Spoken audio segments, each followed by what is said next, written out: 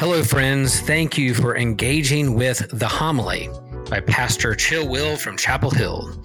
I hope this message encourages you, challenges you, and moves you to go deeper in your faith and enrich how you love God and love your neighbor in your day-to-day life.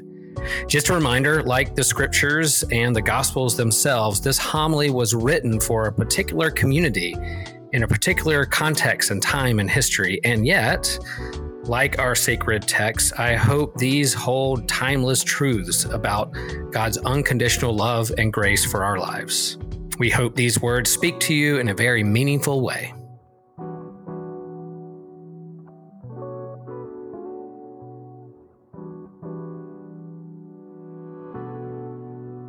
The Holy Gospel according to Matthew. That same day, Jesus went out of the house and sat beside the sea. Such great crowds gathered around him that he got into a boat and sat there, while the whole crowd stood on the beach. And he told them many things in parables, saying, "Listen, a sower went out to sow, and he sowed. Some seeds fell on the path, and the birds came and ate them up. Other seeds fell on rocky ground where they did not have much soil, and they sprang up quickly, since they had no depth of soil. But when the sun rose, they were scorched, and since they had no root, they withered away. Other seeds fell among thorns, and the thorns grew up and choked them. Other seeds fell on good soil and brought forth grain, some 100-fold, some 60, some 30. Let anyone with ears listen. Hear then the parable of the sower. When anyone hears the word of the kingdom and does not understand it, the evil one comes and snatches away what is sown in the heart. This is what was sown on the path. As for what was sown on rocky ground, this is the one who hears the word and immediately receives it with joy. Yet such a person has no root, but endures only for a while. And when trouble or persecution arises on account of the word, that person immediately falls away. As for what was sown among the thorns, this is the one who hears the word, but the cares of this world and the lure of wealth choke the word, and it yields nothing. But as for what was sown on good soil, this is the one who hears the word and understands it, who indeed bears fruit and yields, in one case 100-fold, in another 60, in another 30. The gospel of the Lord. In the name of the Father, and the Son, and the Holy Spirit. As someone who grew up at the beach and who was just down there a week ago for my mom's 80th birthday, I love how this week's gospel story starts out.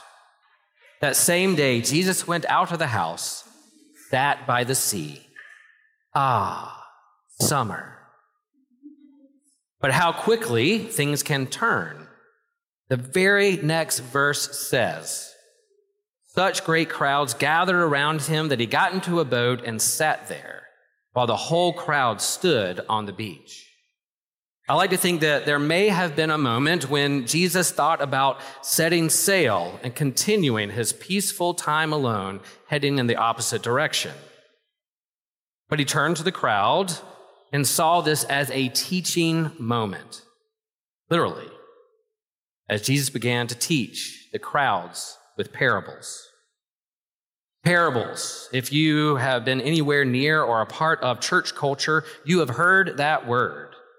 Parables are not fables or long, drawn-out narratives, but rather short stories that pack a surprising lesson.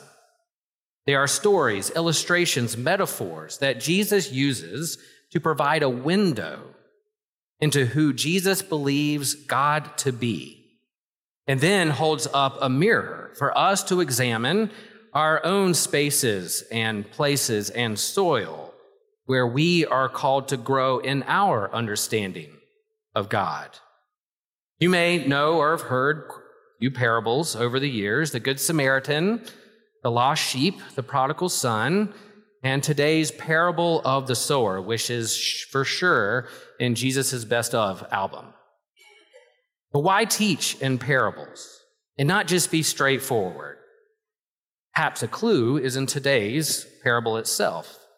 Sure, it would have been simpler to just say God's grace and love is surprising and for everyone. But most likely, there would be this sort of, yeah, sure, Jesus response. And so, Jesus uses a tool that connects with humans. We humans love a good story. One could make the case that that is what makes us human in the first place, the ability to create and share and tell a story and wrap meaning around it. Stories are places and spaces where our imaginations and wonderings and questions and struggles can explore and discover meaning and connection for ourselves and the world around us. And so Jesus uses parables to soften the soil of the heart so that God's truth take root. And I love the context and the setting for today's parable. Again, as a self-identified beach bum, Jesus on a boat and crowds gathered by the sea there to listen. It's on water. What do plants need to grow and thrive? Our children shared with us. Sunlight and water. What other stories can you think of in the Bible that begin with water? How about the very beginning of it all? In Genesis, when God's Spirit hovered over the waters to begin the creation process. If Jesus is cultivating a new creation and a new understanding of God, where does this begin? On water.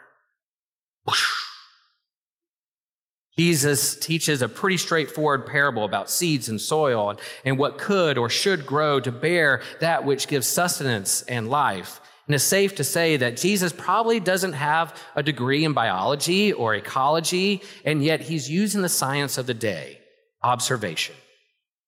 And while he has to do a little bit more explaining because he is talking to a bunch of fishermen rather than farmers, they understood the importance of growing plants and food and good soil for life and nutrition. They were much more in tune with their ground and their soil than I will ever be. Traditionally, when we hear this well-known parable, I know I tend to focus on the success of the seeds and what types of soil are there. And I think, man, I hope I'm not shallow. And wow, I hope I don't get choked out. I make it very individualistic. I put the emphasis on me, whether I can grow strong or not. How I grow in difficult and harsh conditions. But my favorite take on this parable is really how generous or reckless the sower is with the seeds.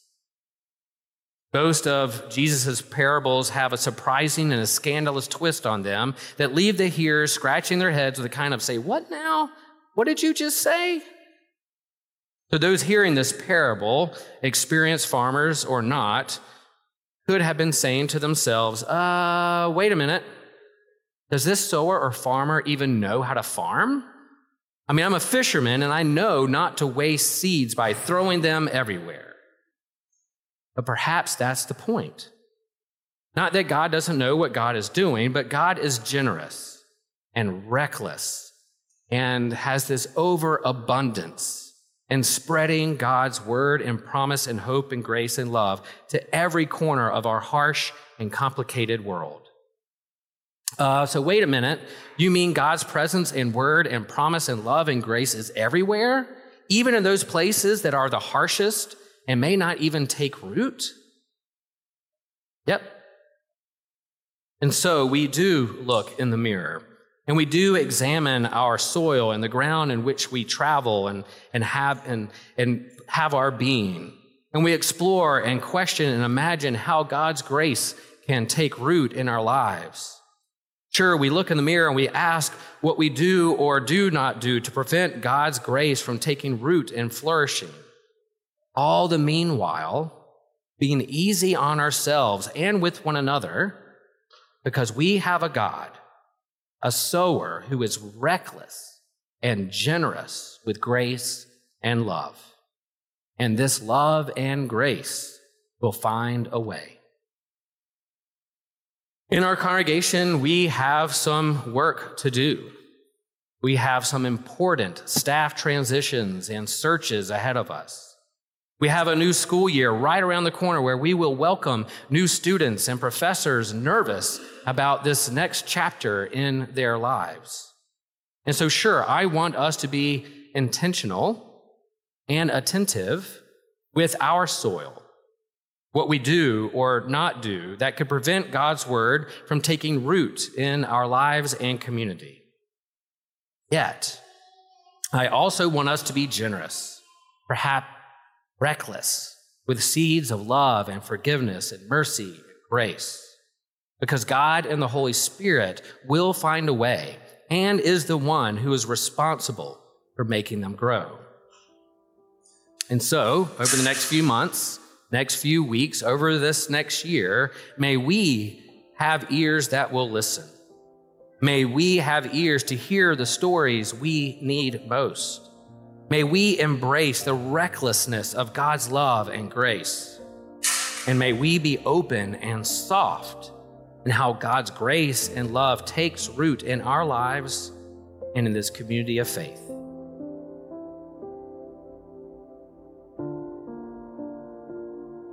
Thank you for listening. If there is anything that stood out for you, or if you have a question, or if you want to have a conversation, you are always free to reach out and contact us. And remember, you are not alone in this journey of faith, and that you are loved with a love stronger than death.